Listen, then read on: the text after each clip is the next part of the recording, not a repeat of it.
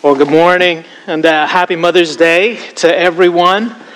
We're thankful as Ted shepherded us in prayer. We're thankful for the mothers that the Lord has given us. And yet at the same time, even more thankful are we that through the blood of Christ, He's brought us into a spiritual family that is eternal and that overflows with the grace of God and that is cared for by a Heavenly Father. Well, this morning I want to take you back a little bit to go back to 60 or 62 AD. And it's a time when the Apostle Paul is a prisoner under house arrest in Rome. And during this time, he writes a series of letters to the churches in Asia Minor to which he has ministered to and cared for. And these have become known as the prison epistles. The epistle to the church in Ephesus, Colossae, Philippi, and then also the personal letter to Philemon. And what the Apostle Paul explains in these prison epistles is though he is in chains, he is overwhelmed, and he's filled with gratitude and joy. Why? It's because of what God has done in his life and in the lives of those he's writing to. In Colossians 1:13 through 14, he writes, "He has delivered us from the domain of darkness and transferred us to the kingdom of his beloved Son, in whom we have redemption, the forgiveness of sins." And though that sounds very theological, and that sounds to some degree very abstract, this invisible domain of darkness, this domain or kingdom of light that belongs to the beloved Son, this forgiveness and this redemption that is spoken, but how can we see it? Where is it real? For Paul, this is everything. And for the Apostle Paul, this is what gives him overwhelming joy and gratitude to the Lord, so much that it overwhelms and overshadows his personal circumstances of being a prisoner under house arrest, awaiting trial before Caesar and possibly losing his life. And in a nutshell, this is the good news of God's Word. This is the good news of God's Word that we see Paul actually living out. It's the good news of what God has done through the death and resurrection of His Son, Jesus Christ, to save sinners like the Apostle Paul and like you and I. It's the good news that in Christ, God has set His children free from the kingdom of darkness and given us a new kingdom, given us a new king, given us a new life, all of which are right with God, in contrast to this world that we live in, which is wrong with God.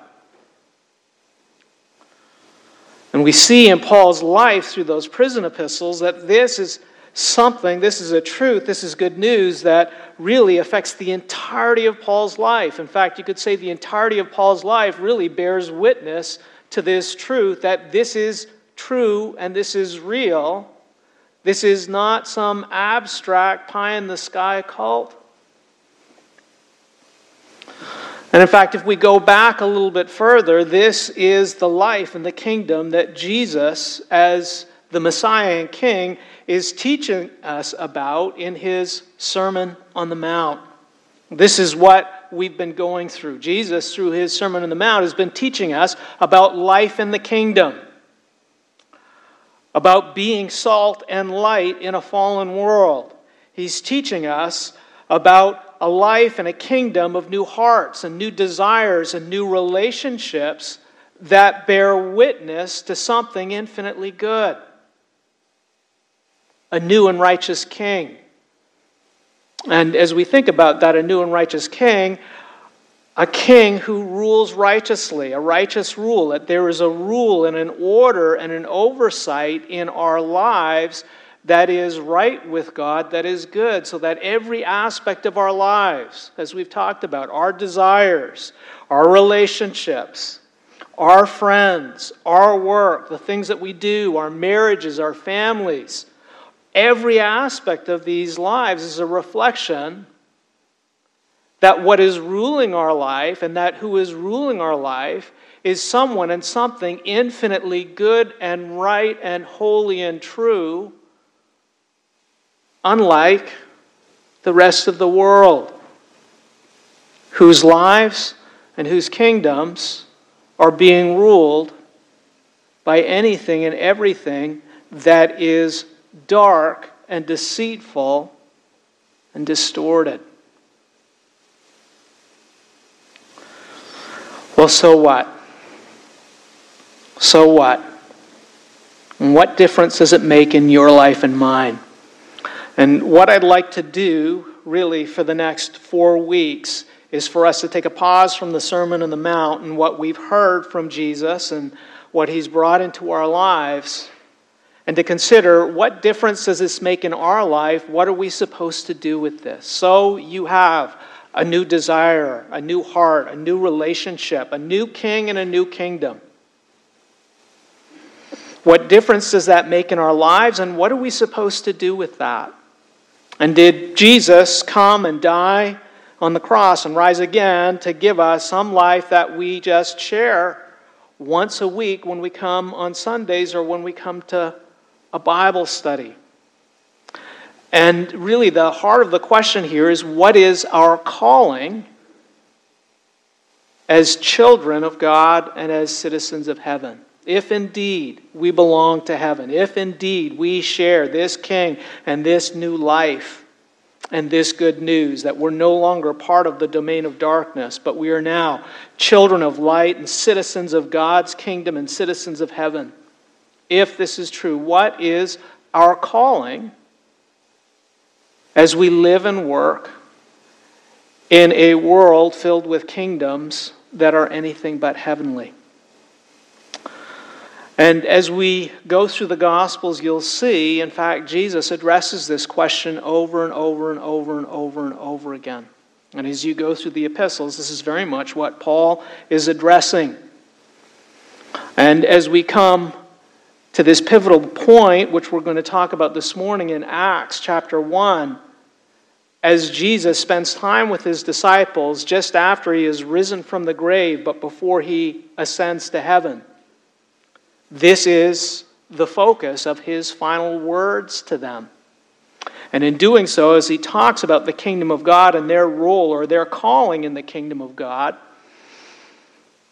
very much He begins to show them this is the entirety of His life, His ministry, His death and resurrection, and everything that He has been preparing the disciples for. If you have your Bibles, please turn with me to Acts chapter 1. Acts chapter 1. And we'll read the first 11 verses. In the first book, O Theophilus, I have dealt with all that Jesus began to do and teach, until the day when He was taken up, after He had given commands through the Holy Spirit to the apostles whom He had chosen. He presented Himself alive to them after His suffering by many proofs, appearing to them during 40 days, and speaking about the kingdom of God. And while staying with them, He ordered them not to depart from Jerusalem, but to wait for the promise of the Father, which He said, "You heard from me. For John baptized with water, but you will be baptized with the Holy Spirit not many days from now." So when they had come together, they asked Him, "Lord, will you at this time restore the kingdom to Israel?" He said to them, "It is not for you to know times or seasons that the Father is fixed by His own authority, but you will receive power when the Holy Spirit has come upon you, and you will be my witnesses in Jerusalem and in all Judea and Samaria and to the end of the earth." And while they were gazing into heaven as He went, behold, 2 men stood by them in white robes and said, "Men of Galilee, why do you stand looking into heaven? This Jesus who was taken up from you into heaven will come in the same way as you saw him go into heaven. Now, you'll recall, as we've referred to many times, that in Matthew chapter 4, Jesus begins his ministry, his gospel ministry, with his proclamation and command, repent, for the kingdom of heaven is at hand, or it has come near to you, or it's drawing near to you, or it is approaching. And then he goes on and commands the disciples, he says, follow me and I will make you fishers of men. And then as we move after his crucifixion and resurrection, it's with these God-breathed words in Acts, Luke shows us that the gospel, the good news of God's kingdom, does not end with Jesus' death and resurrection. And many times that seems to be where we stop. We get saved, we come to church, over, done with. But Luke is showing us this work that Christ begins, that really is the summation of the entirety of the Old Testament and all of God's promises. And that begins with this call to repent because the kingdom of heaven has come near. This is just the first chapter in the good news, that there is more to come.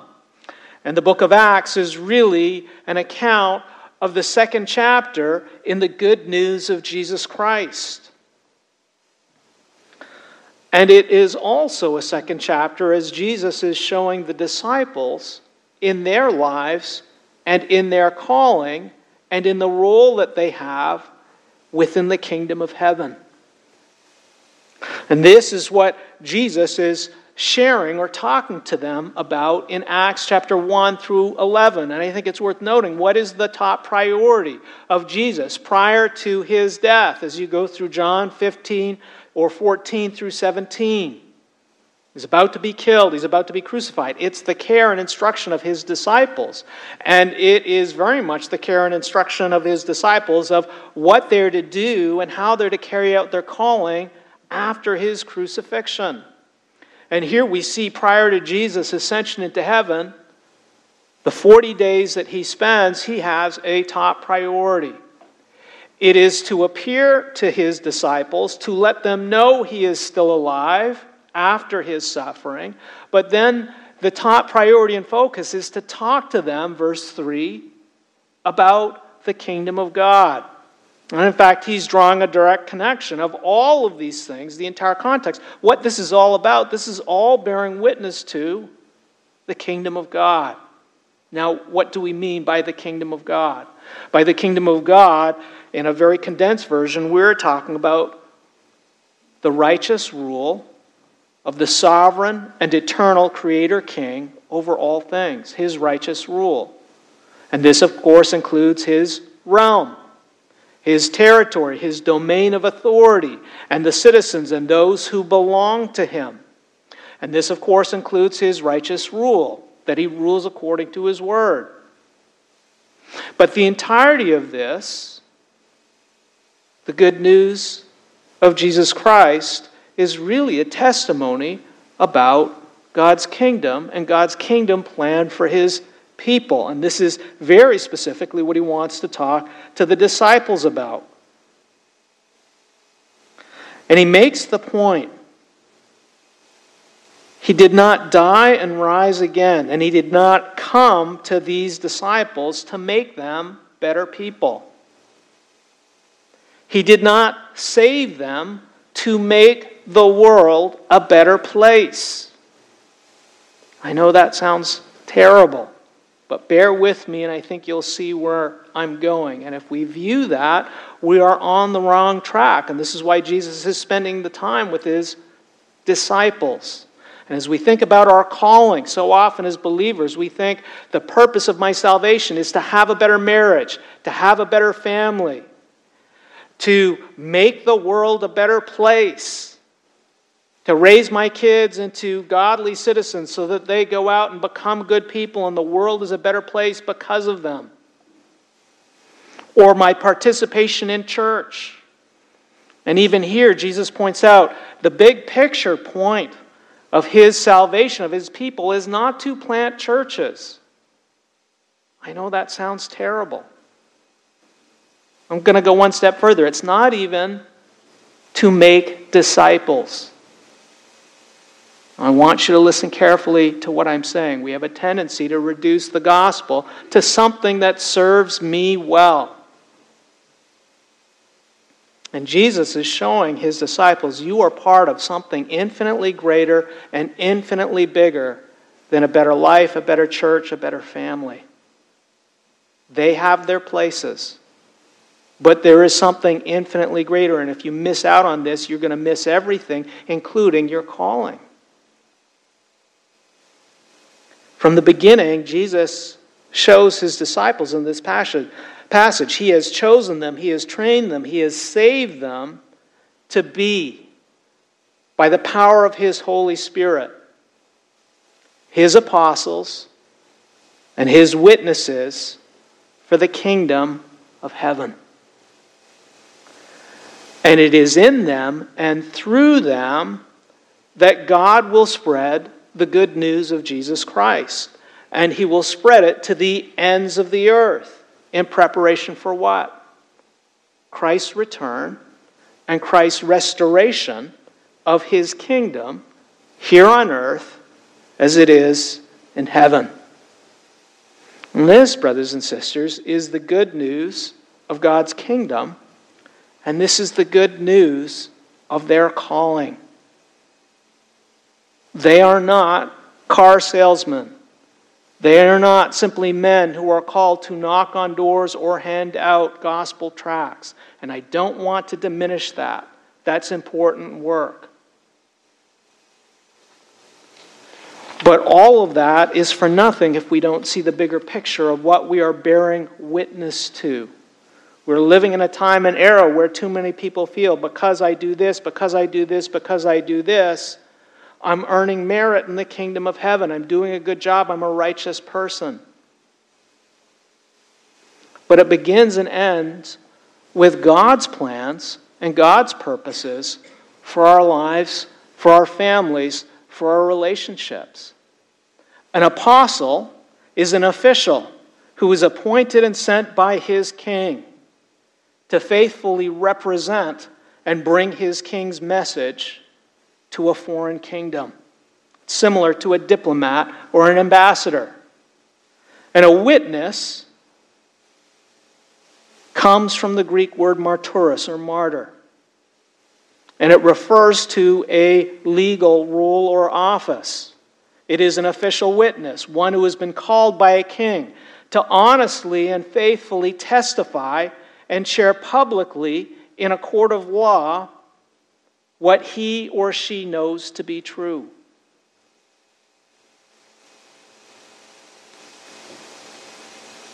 Now let's focus for a moment on the lives of these disciples. God's purpose for them, as Jesus is pointing out, is not simply to pass on a message. It's that the entirety of their lives, including everything that Jesus has taught them about in the Sermon on the Mount and all his instruction, is to faithfully represent him. It's to faithfully represent not their agenda or their programs or their desires or wishes or wants, but they are to faithfully represent God's agenda. And they are faithfully called to bear witness, sometimes in hostile territories or unwelcome territories, not their message and not their words and not their agenda, but what they know to be true. And this raises the question, what is the message and testimony that Jesus calls his disciples to faithfully represent and bring to the world by the power of his Holy Spirit as citizens and children of his kingdom? Now, at its simplest, as we go through this passage, at its simplest, the message and testimony is that Jesus is not dead, he is alive. That he is indeed the crucified and risen Lord of all. Now let me stop there for a minute. As we think about our summer and where we're going, as we think about the decisions that we need to make, about the places we need to go to, the things we need to do to take care of our kids, the people we're going to see,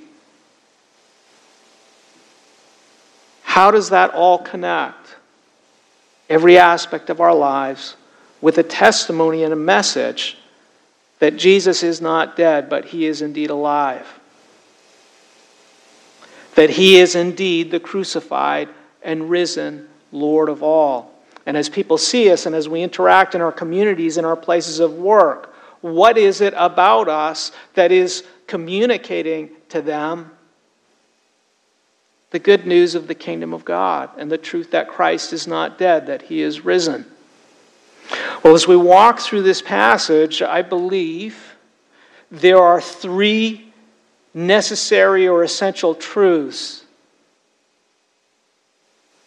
that Jesus' death and resurrection and the entirety of His life point to. There are three necessary truths about the kingdom of God, I believe, that the disciples are commissioned with, but by extension, as we live as citizens of heaven, that we are all called to bear witness to, not only in our words, but our deeds. And the first is that God is the holy and sovereign Creator King. God is the holy and sovereign Creator King. We live in a world that alleges that God is a myth or a rationalization. He's created by primitive men to explain the world away and to justify their whatever they want to do. And as we've alluded to in weeks past with regards to our desires, our genders, our relationships, essentially we answer to no other authority but ourselves. This is progressively where we're going. And it's in this way, even though that term king is outdated, and we don't deal with it because we're Americans and we live in a democracy, if we're honest with ourselves and we consider what is the definition of a king, one who has the right and power to rule, we're living in a world where we are encouraged and we all try to function as kings. As individuals who possess the right and authority to rule over whatever sphere or kingdom we can get our hands on, be it our marriages, our families, our careers, our jobs, our educations. And by extension, just about every aspect of our lives. And sort of the contemporary word or description of this is having control, right? Control over our marriages, control over our families, control over our careers, control over our worship, control. It's the right to be king. And it's the right to have a kingdom and a sphere and an area of control.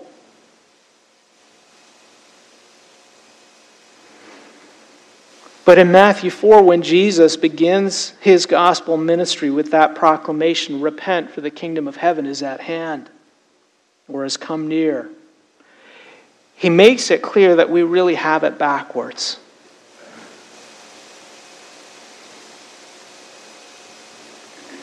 That ultimately the kings and kingdoms of our rationalization and imagination and justifications are our kingdoms. And this idea of control is a myth that is sold by our technology, our entertainment, and our education, that if you just do A, B, C, and D, you go to the right college, you get the right job, you'll get the right car, you'll get the right wife, you'll get the right house. It goes on and on and on. But from the very beginning, the testimony of Jesus' ministry is, well, you have it really backwards. Because there is ultimately only one true person who is in complete control of all things. And that is the God of the Bible who created you and I. And that, of course, is the testimony of Genesis onwards. And that's the testimony, quite frankly, of the entire Word of God, where God refers to Himself over and over again as a king and as the king. We see this in Psalm 24:10, the Lord is the King of glory. Psalm 10:16, the Lord is King forever.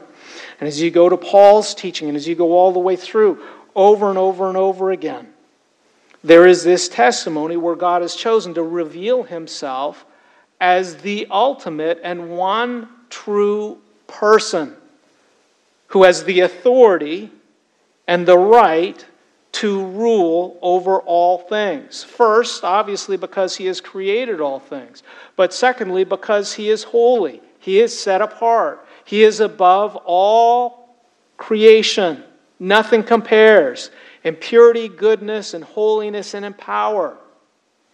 And even more so, he has the right because it is by his word that he sustains and holds all things together. That every aspect of this world, what's holding it all together and keeping it on course and making things happen from top to bottom, is God's sovereign word. He's not a landlord or an absent father who's created and put out a bunch of kids and then walked away and we're here to figure it out on our own. And the testimony of God's word is the reason we have a hard time seeing that is because of our sin that blinds us. And we're going to deal with this in our second point. But for now, as we come back and we see the entirety of Jesus' ministry, from his Sermon on the Mount to his parables, all the way to the cross and resurrection afterwards, the testimony of the entirety of his life and his teaching and preaching, it's all about the kingdom of God. It's all about God's righteous rule. Well, why does he do this? Well, in the Old Testament, the testimony comes through over and over again. The reason you're in the mess you're in is because you have placed your trust in the kings and kingdom of men. And there is only one true king and one true kingdom that is in fact good news and that can save you. And that is the king and kingdom of God. Because he alone is righteous and he alone is holy. And every other ruler in this world is fallen and depraved and sinful. And they will exploit you and take advantage of you and crush you. And so that's the plea of the prophets through the Old Testament over and over again. Why are you trusting and making alliances with Egypt and Assyria? And why are you trying to do it the world's way? Don't you see? There is only one king who is worthy to rule. And that king is the King of heaven. That is the God of the Bible who created you and to the children of Israel has saved you for himself. And as Jesus comes in his ministry, the point that he is making is that he has come not to represent himself, he has come entirely to represent his Father who is in heaven. And not to fulfill his agenda, but to do his Father's work and to speak his Father's words. He is here to represent the righteous rule of his Father. And the miracles he does and the teachings that he does and every aspect of his ministry is showing the world what God's righteous rule looks like here on earth.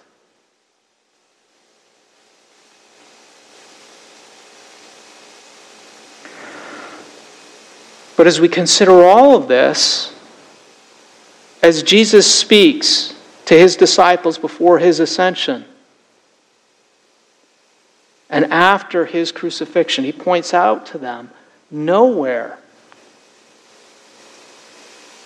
is there a greater testimony that God is the holy and sovereign King of all. Nowhere is there a greater testimony to the kingdom of God, that God is in charge and he is ruling and he is not absent, than in the death and crucifixion and the resurrection of his holy and beloved Son, Jesus Christ. Because it is there that we see everything that this world will do is not greater than God's promises and plans, which God always faithfully carries out. And that ultimately, in the midst of darkness, God is working good and his righteous rule will prevail. And so Jesus is connecting this for the disciples and saying, as you bear witness to my resurrection that I am alive, it's more than just, here's Joe Blow who got crucified, just one more criminal. You are bearing witness to the truth that God's kingdom plan that he began from Genesis chapter 3, talking about a seed of woman whose heel will be bruised, but he will crush the serpent's head. You are bearing witness to the truth and reality that God is not absent. He is present, and he is greater than sin and death, and he is still very much in control, and he is working out his kingdom. And this is what he calls his disciples, through all their preparation, through all the things that he said to them, to bear witness to. Why? Well, it brings us to our second point for this morning. It's necessary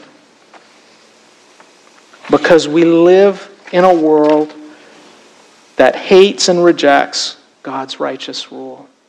We live in a world that hates and rejects God's righteous rule.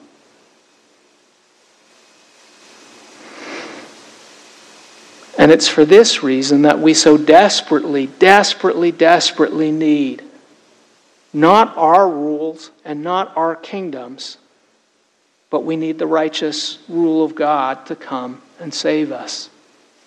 We live in a world that typically believes that people deep down inside are mostly good, and that the things that are bad in our world are predominantly just a few bad apples. That's typically what we say when things head south, right? You know, it's the people like Hitler. It's the people like Saddam Hussein. It's the people like, I have to remember the Koreans, right? Kim Jong-un. Okay? It's those handful of police officers who killed George Floyd. It's a handful of people. Basically, people deep down inside were mostly good. And even as we go to the social justice movement and all of the other aspects of all these protests, even though they're saying, okay, it's systemic, at the end of the day, they're saying, okay, well, it's these systemic beliefs and these systemic structures of people who are in a position of authority. That's what's oppressing us. And so what is the trajectory of the world to save the world? We need to replace the bad apples. We need to replace the bad systems. We need to replace the bad beliefs. And so we need to re-educate. And we need to replace, and we need to do all these education programs in your place of work and in the government. And if someone who's the head of a professional sports team gets busted for saying or doing the wrong thing, well, they just have to go to a program for 30 days or whatever, and they need to just get re-educated if they're a star, and then they can come back, and everything is good. Because people deep down inside, they just want to do the right thing. They just need the help. They just need the education. They just need the structures and the systems. And if we extend that to church, it's we just need the right programs, and we just need the right ministries, and we just need to replace a few of those bad apples and get the right people in key positions, and then everything's going to be fine. But the testimony of God's Word, Jeremiah 17:9, is that the problem is with the hearts of men.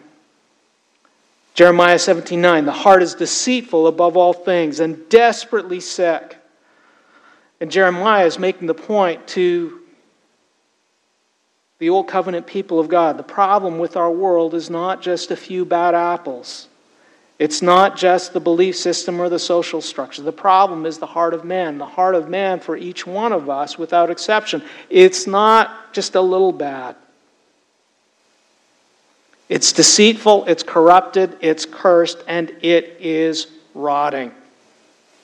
And the proof of that is the persistent hatred and rejection of God and His righteous rule and His kingdom. And by extension, it's the persistent hatred in our world. Do you want to know where it comes from? Shootings, conflict, racial discrimination, whatever you want to call it. At the heart of it, it is a heart that refuses to submit to the authority and righteousness of God. At the heart of it, it is a heart and desire to say, I can do whatever I want, my will be done, my kingdom come. And you can apply that to your desires, your relationships, to your genders, whatever. The proof of the rotten heart is a persistent hatred and rejection of God and his righteous rule. And it begins with Adam and Eve in the garden, and it continues throughout the history of humanity, and this is the beginning of the kings and kingdoms of men. And it goes through the history of Israel as you go through the entire Old Testament, and it comes to the history of the modern and postmodern world, where the focus is, okay, let's just deny and replace, and let's persecute and erase anyone or anything that represents God's righteous rule in our lives. Now, does that seem far-fetched, brothers and sisters, or an overstatement? Just consider for a moment our entertainment, our politics, our sports, our social media, our careers, our education. And ask yourself, to what extent is there any desire or inclination in any of those to consider the righteous authority and rule of God? It exists primarily to erase the very existence of God in our midst. And it's nothing new. So we go back to Psalm 2, verses 1 and 2. David writes, "Why do the nations rage and the peoples plot in vain? The kings of the earth set themselves, and the rulers take counsel together against who? The Lord, and against his anointed." King David's saying it's everyone. From top to bottom. It's not just a system. It's not just a structure. It's just not just a few bad apples. It's everyone from top to bottom. And then as we come to the epistle of Romans, the Apostle Paul walks us through this same truth. And he shows us this is our need for the gospel, for good news. He shows us in Romans 1:21. He explains that everyone is without excuse for their ungodliness and unrighteousness. He says, "For although they knew God, they did not honor him as God or give thanks to him. But instead," verse 25, "they exchanged the truth of God for a lie." They just erase God. And what is the proof of this universal hatred and rejection and denial of the truth of who God is? That he is the holy and sovereign King of all. Well, Paul gets to that in Romans 3:23. He says, the proof is, "For all have sinned and fall short of the glory of God." Our sin, our disobedience, our acts, our ungodliness, our unrighteousness, they are just evidence or manifestations of a heart that hates and rejects God's authority in our lives, his righteous rule. But as we come to the Gospels, the greatest proof of sick and deceitful hearts that hate and reject God's righteous rule is what? It's the crucifixion of God's holy and eternal Son, Jesus Christ. And it's that crucifixion, Romans, Jews, but by extension the entirety of the world, where no one, not even his disciples, are willing to stop it. Not even his disciples. And the overwhelming testimony as we look at the crucifixion, and this is what Jesus is calling his disciples to bear witness to, is that we are unable, brothers and sisters, to save ourselves. No matter how many education classes you go to, no matter how many Sunday school classes you go to, no matter how many sermons you listen to, at the end of the day, we cannot save ourselves from our deceitful and sick hearts.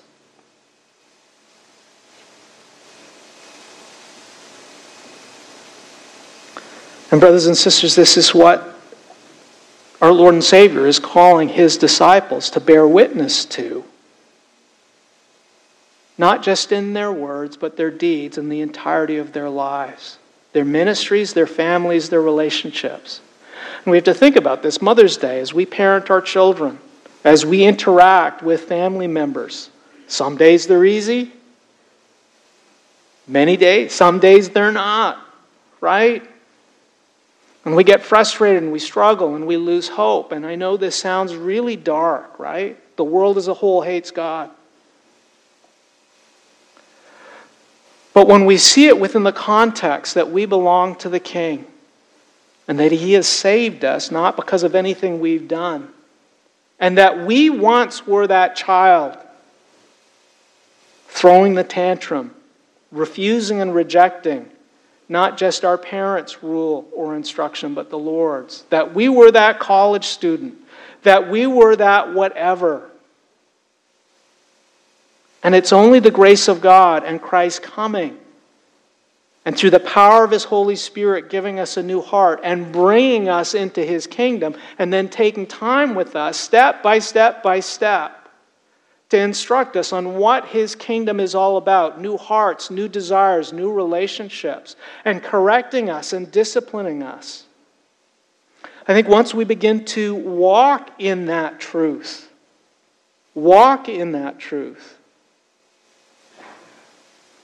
Christ, through the power of the word of the cross and through the power of His Holy Spirit, begins to set our hearts free.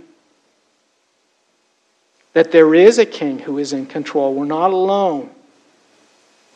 That there is someone who knows and understands. And there is someone who has orchestrated all things for good. And there is someone who is able to save the greatest of sinners. How? Through repentance and faith in Him. One way and one way alone, brothers and sisters. It's His terms and His authority and His rule, not ours. And this is why it's so critical. And this, I believe, is why Jesus comes back to this over and over again. We believe we can get into the kingdom on anybody's terms and anybody's rules. We want the blessing, we want the love, we want the family, we want to be able to sing. But are we willing to submit to the authority of God's kingdom rather than my kingdom? And the real question and test comes when we're forced to decide, am I going to let go of my kingdom? Is Christ's kingdom worth it?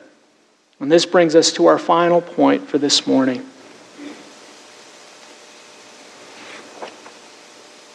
God's righteous kingdom is coming. Brothers and sisters, until we begin to see that we are a people who hate naturally and resist the righteous rule of God, until we begin to see that we're living in a world that naturally hates and resists the righteous rule of God. And how many times as parents have we been with our children when they're struggling and they're having a hard day? They're tired, maybe they're hangry, and we say, okay, it's time to have a bath and get ready for bed. And you as your parent, you know what they need, right? Is they need that rest and restoration and food, and we're going to have to just wait until the good Lord through nature is going to restore things and put those right things. And how often have you experienced that child resist, even screaming to the point of tantrums? Speaking in generalities, right? I don't want to finger any children in particular. Eyewitness experience. But you go through that and you see how often there's that resistance to a parent's authority in those times to bring that child, quote unquote, home. To bring them to that place where they need to be. And in the beginning, as children, they don't get it. But the heart's desire of a parent is that one day they would see, look, you may feel that this is all terrible, but you can trust me because I love you, and I'm a faithful, God-honoring parent who only desires what's best for you. And there's going to come a time in the future where you are going to have to just trust me. It's not going to feel right, not going to look right. Your flesh is going to push against it. But the only thing that matters is I am a parent who honors the Lord, trusts in His promises, and in turn upholds the righteous rule of God. And that's where Jesus, I believe, begins to go with His disciples in verse 1-6. After He's presented Himself alive to His disciples, And he commands them to wait in Jerusalem for the promise of the Father, the baptism of the Holy Spirit. The disciples asked Jesus, Lord, will you at this time restore the kingdom, God's righteous rule, to Israel? Now, with this question, the disciples are bearing witness to what they know to be true. That though we live in this fallen world and these fallen kingdoms of darkness, the God who has raised his holy and beloved Son from the dead is still king. And unlike the false kings of this world, this God keeps his promises. And the question that the disciples are raising and the conviction that they stand on is, if God has made a promise, the question is not if this will happen, it's when is this going to happen?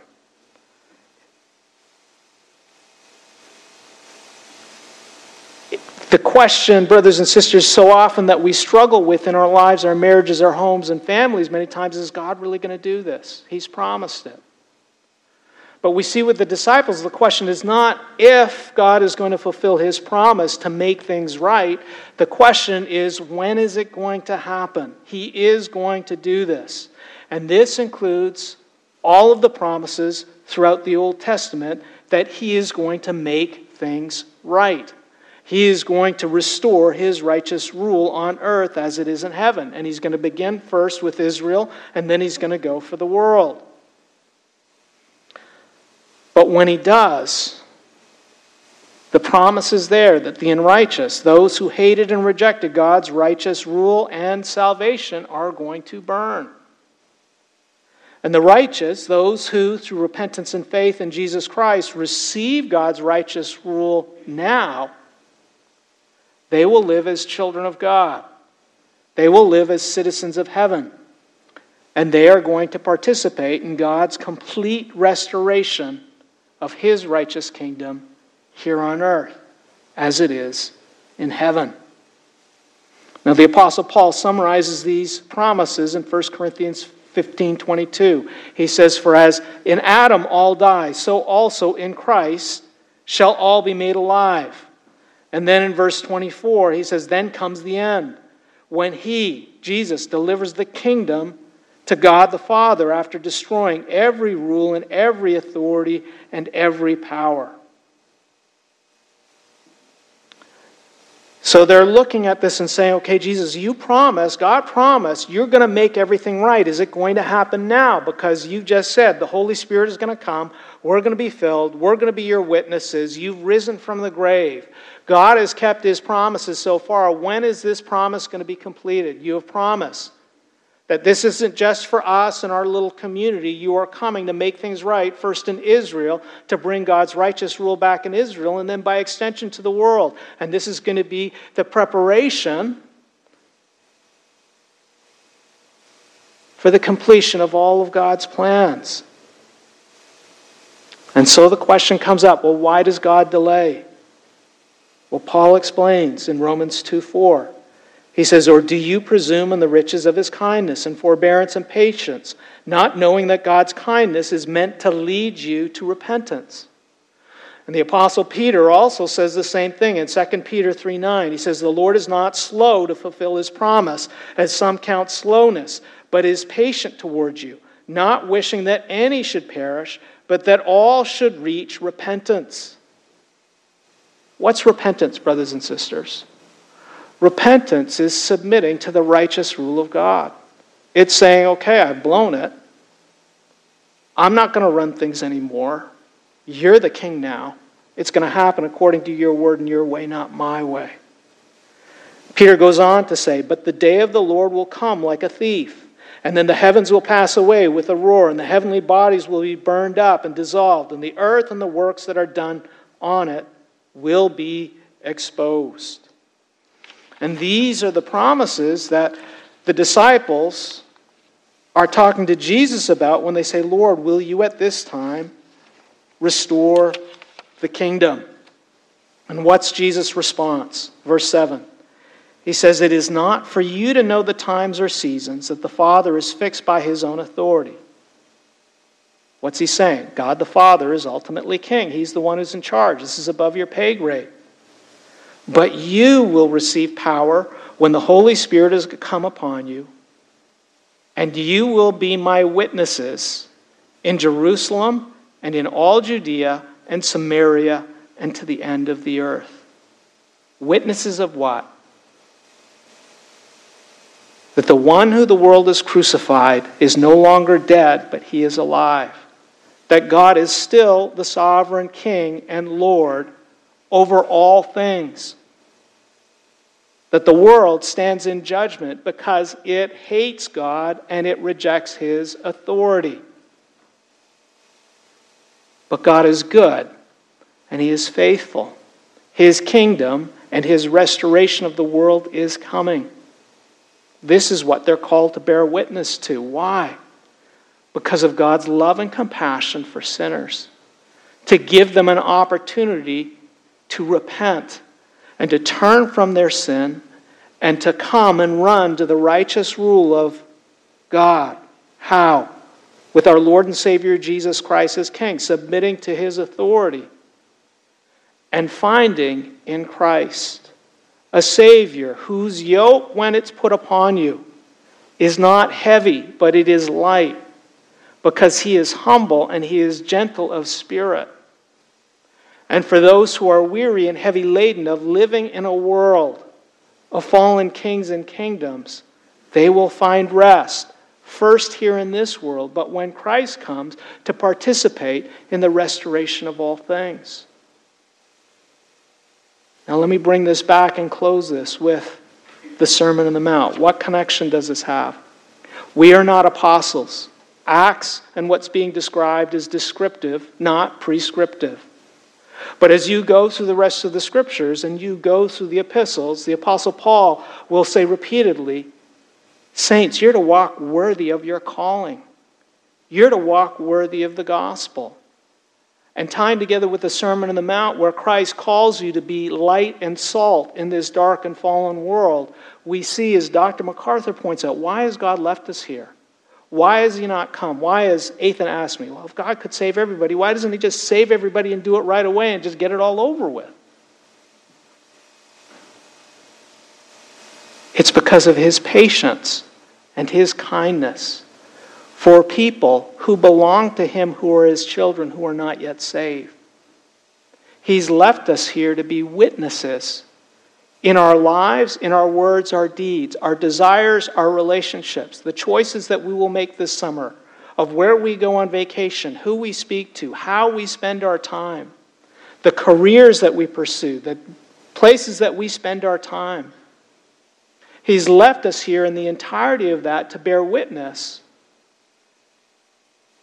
that we are not ruled by the sin and darkness of this world that hates God and every good thing.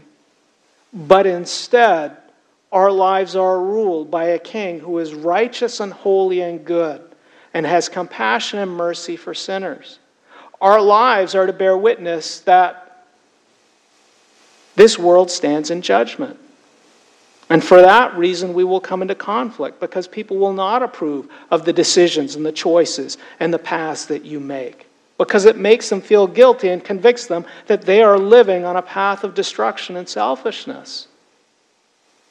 Our lives are to bear witness that God's kingdom is indeed coming, and our priorities are different. And the burden of our hearts is not what works well for me.